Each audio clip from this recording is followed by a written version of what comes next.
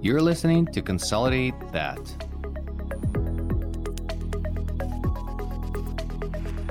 Ukraine is my motherland. It is now under a savage attack by Russia. Ukraine is shielding Europe and the rest of the civilized world from Putin's barbaric aggression. Ukrainians are brave and effectively fighting back. Let's help. Make a donation to Armed Forces of Ukraine.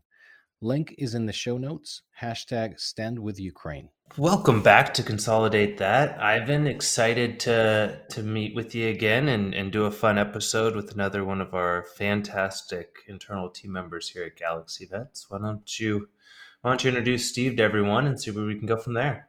Well, let me just shoot in the bio there. So I'm very excited to introduce Steve Kempf, and Steve is a strategic vice president with a documented history of meeting and exceeding business plan while maintaining focus on customer service and brand value.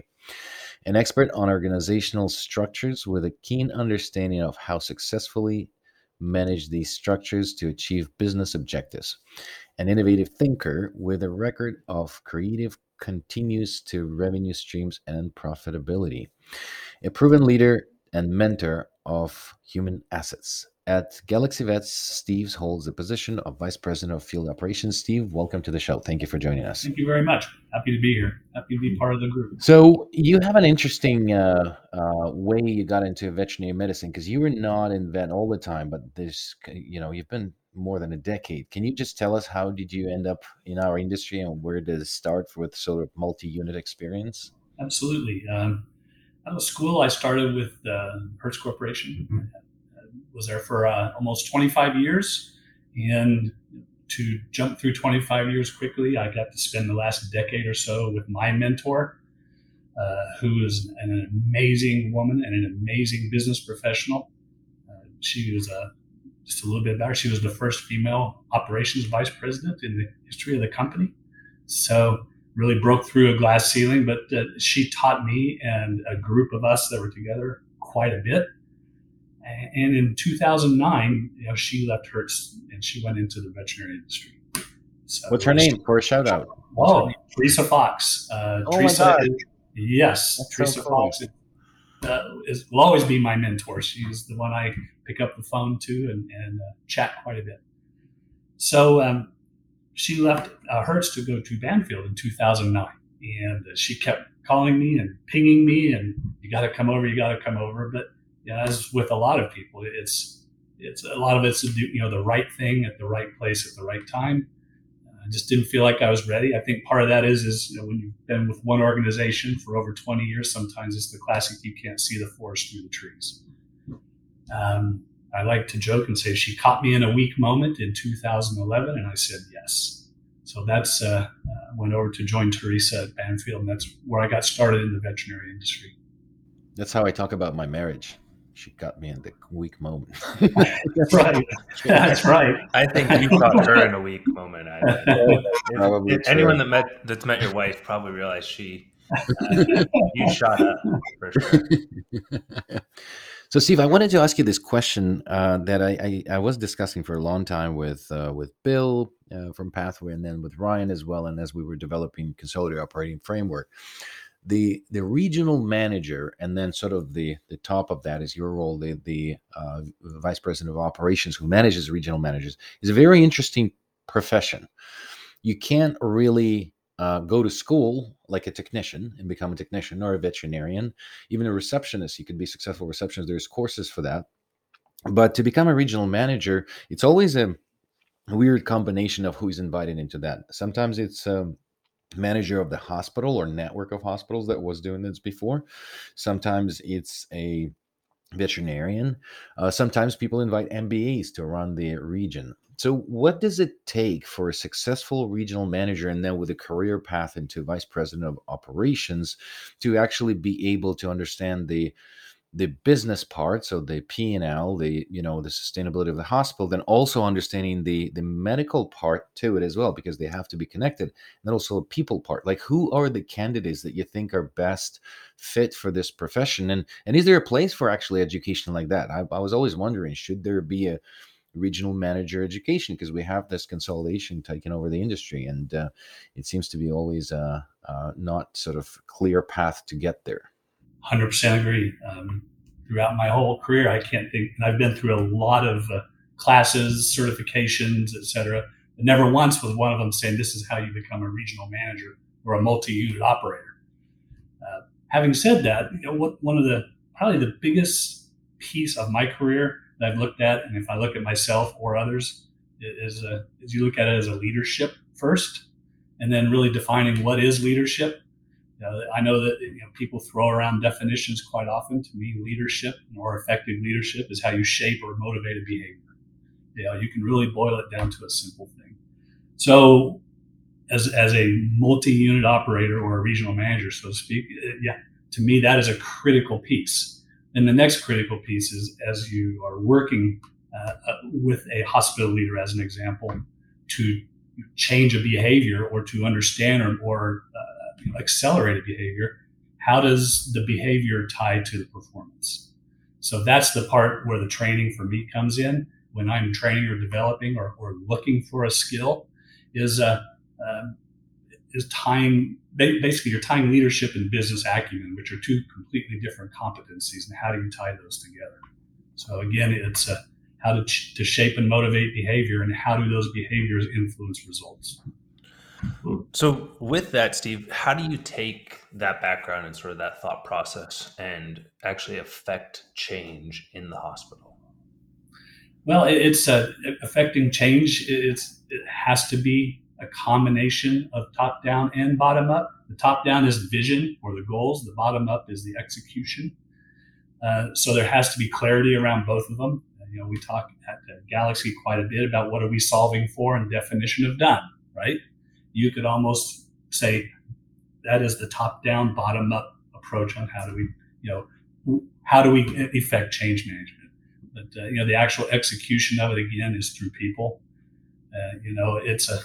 There's a lot of ways of phrasing. I could say change is the result of having 1,000 different actions, whether those be 1,000 conversations with an employee, or 1,000 conversations with peers on how do we set a process up. So you have to be diligent, you have to be patient, but again, at the same time, there has to be clarity of purpose, and there has to be a definition of done, or what is it exactly we're trying to change, and when do we know we're there. But it'll always go through people. It's always a people first. It can't be just either totally top down or totally bottom up.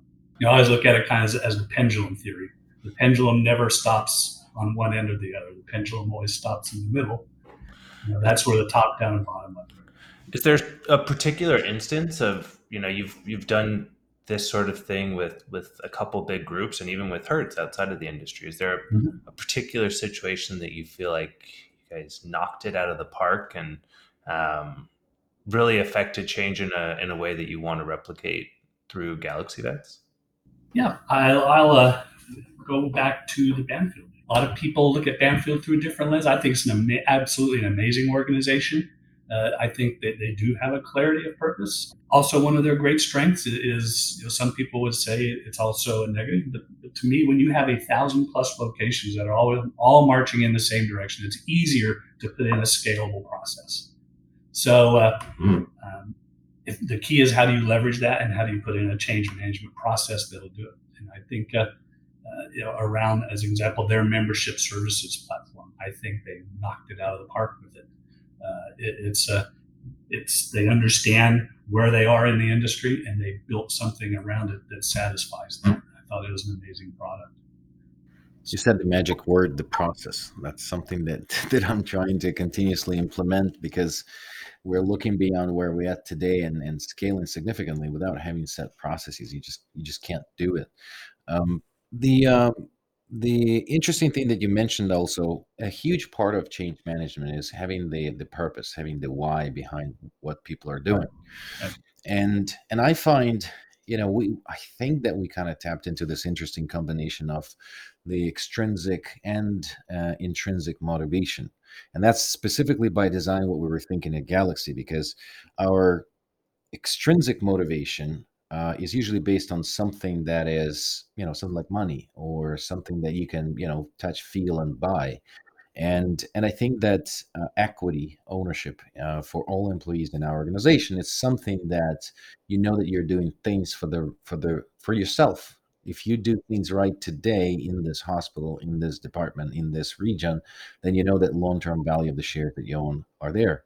But then intrinsic motivation is something beyond yourself. And I always feel that the extrinsic motivation is something that beyond your ego. And what our purpose is at Galaxy, as you know, is the to decrease the burnout in veterinary domain. That's something I'm passionate about, and we surrounded ourselves with the people that are passionate about that as well. So I think, maybe I'm just advertising us, but I think that we have those too. But in your experience, when you worked in other industries or other consolidators, how easy it is to explain to someone down to the unit, let's say to the clinic, the purpose of the organization? Have you seen the purposes of the other organizations that resonate with the actual employee, so it's easy to drive the change? Yes, I've seen both sides of that. And I'll just kind of That's back it about up. good and bad that you've seen. Oh, absolutely. I always tell people, I like talking analogies. I use them all the time. I say every pair of pants has two pockets, right? And I say I walk around every day and I see things, or I interact with people. You learn all the time. And some of the things you learn, you go, hey, I like that, and you put it in one pocket. And then there's other things you see and you go, ooh, I don't know if I like that. You put it in the other pocket, but you carry the pants go with you everywhere you go. So you carry with you all these things that you learned with you. So you learn, you carry the things that say I like, you carry the things that you say I don't like, but you learn from all of it. And so then the magic or the secret sauce is when you pull it out of your pocket, how do you use it? And that's, again, you can kind of tie that back again to the change management and trying to influence behaviors. You and I had a great conversation with the practice owner the other day. Right. And I think you asked a question that I've actually taken with me, but it comes back to what we were saying at the beginning. But you asked him, well, why Galaxy Vets? And we spend my whole time is convincing people, here's why Galaxy Vets. But I think it was cool to have you come in and ask the seller, well, why Galaxy Vets? Why not someone else that you're looking at? And a lot of the stuff you're talking about, I think, are the reasons why people look at us and continue exploring more of the things in there.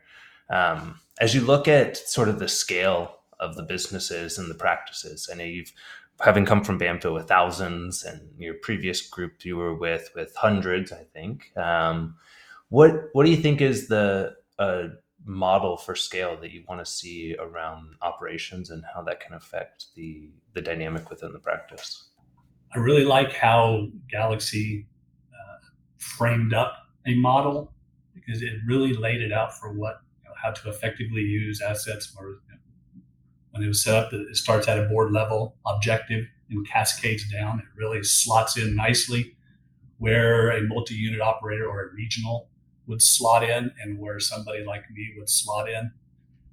It's all about, again, my job would be to take what the board comes up with, prioritize how to deploy assets to make sure that we're accomplishing those. The one thing you can learn in our kind of model will be, because it's not going to be like a Banfield. You're talking about a group of locations we'll be acquiring versus building one that looks like the other. Really taking them through the exercise. That's why I like the weighted shortest job first, and what Shannon is working on in our stabilization. And my job is, it's almost like a puppet master. It's when looking at it, how do I have a group of locations, say 10 to 15 locations, and I have a regional manager that's overseeing them. What are the priorities for that region manager? Where do they deploy their time, which is their greatest asset, with each location to drive a result? And the result could be varied. It could be, how do I increase top line? Or it could be, how do I recruit for a doctor? Or it could be, how do I retain what I have? It could be a lot of things. But part of my job will be to work with the regional to uncover what the opportunities are or priorities. And then it's like we talk about some of the value creation plans, but there are other, those are the big books on the shelf, but there's going to be a lot of other little books beside the big books that are going to be more tactical in nature. So it's again, it's you look at it as a group, but more importantly, you look at it as an individual location, down to individuals within the location. Assessing has to be critical. If you're assessing for the wrong thing, you're going to pull the wrong book off the shelf. So that's part of my job, is to again keep all of the priorities in line and keep the people moving and acting on the priorities. So, Steve, one of the things that I've seen a lot of consolidators struggle with is, how do you connect the business to medicine? So doctors are, they went to vet school to treat patients, not necessarily make money. They do want to make money along the way, but they don't want one influence the other. Is there a successful combination, and how do you relate to veterinarians the goals of the organization as a business? Is there sort of, silver bullet? How do you connect the understanding of the doctor, the business goals of the organization, so they will benefit from it themselves, not only individually but as an organization? Is there something in your practice that you've seen that works best to actually influence doctors and get them on the same page, instead of having this sort of quarterly meeting that they hate talking about numbers? I have had a lot of luck in my career in the veterinary industry by asking questions. I know, Ivan, you're a doctor. If I walked in and you're practicing, I would ask you, how are you doing? I would ask you, what's important to you? What do you like? If I ask open-ended questions, you're going to tell me what motivates you. You're going to tell me what your why is. If your why is around, how do I take care of every pet every time? I will tell you and show you from a business perspective how I can support you. If your job is to hit a large production number and generate a large compensation, which is also very important. We all know doctors coming out of school right now, it is an incredible amount of debt. Then I can help you. How can I help you get to solve your problem or keep you happy? So to me, the secret sauce is there's not a one size fits all. Again, it's that a process by 1,000 questions, so to speak. Just go talk to the doctor. If you ask them the right questions, they'll tell you what's important to them. Then you take your knowledge and you mold it into satisfying what they want or need. Interesting. And I've seen a practice in the regional management where some groups had the intention to put the MBAs in charge of the regions in combination with vets. So they had both competencies, sort of operational and medical, and they joined both in that role. Are you in favor of that system? I know that we're going a little different about it. We're more focusing on operations, thinking that doctors know how to treat patients. But is there a way that you've seen that works better than the other, having the two competencies or the combination of two people, or having the competency that has one knowledge or the other more at the level of the region? Well, I don't know if there's where I would just definitively say there's one piece or one side that works all the time better than the other. The answer is I would tie it back again to what I look for in a leader or a multi-unit leader. There is an incredible amount of value add if you have a clinician that can come in and talk to another clinician or a group, because they bring it's looking through a different lens. If I have the business acumen that I can tie to the medicine, it's a very powerful combination. Whereas somebody like myself, I could come in and talk to you, Ivan, about medical compliance, but I can't tell you how to diagnose, treat, or prescribe. So to me, if you're a doctor, it would bring a lot of an incredible amount of credibility to the position, as long as that doctor also has the business acumen to again tie the pieces together. Kind of what I talked about earlier. What it sounds to me, what you're describing, is that you will get a better buy-in from the clinical staff, from the vets and technicians, if you actually know, because you've been working on the floor, and then at the same time you have that angle to the business. Is that your take on this? Absolutely, it can be. It doesn't always work because it's always it's based on the individual. But when it does work, it works fantastically. Absolutely. I think it's a question of like if we're looking at our model, it's having quality conversations with doctors, whether they're doctors that's in our network currently, or even if you're looking at bringing in doctors from outside of our network into operations. What part of the operation? It doesn't necessarily just have to be multi-unit. There's going to be a lot of pieces as we grow that's operations related, but it doesn't have to be in this one swim lane. If that makes sense. So what I'm trying to say is don't try to take a square peg and force it into a round hole. You ask the questions: what are their strengths? What are they passionate about? And from the business side, how would they apply their knowledge to help us grow as a company? So Steve, that's always super helpful. And I think you obviously have a mountain of information, and I kind of want a Steve Kemp book just to read your brain. But until you write your book that we can all read, what's a good book that people should read to sort of gain some of the kind of knowledge that you have, and what should you recommend everyone? I thought Start With Why by Simon Sinek was one of the more powerful books I've ever read, and I have seen him deliver a keynote address. And not only is it amazing, you've seen him live? Yeah. Yep. Oh, that's cool. Yeah, he is. You can write an amazing book, but it's very powerful if you can deliver the message in the same, and it moves you the same way. So I thought I heard a speaker once like that. I love Simon Sinek, and we've talked about him a lot in the leadership conversations. But I remember like one of the people that I love in marketing, Seth Godin. I randomly ran into him, and he was delivering this talk in this startup community in Ontario, and it was a dinner sort of event, and then he was the speaker.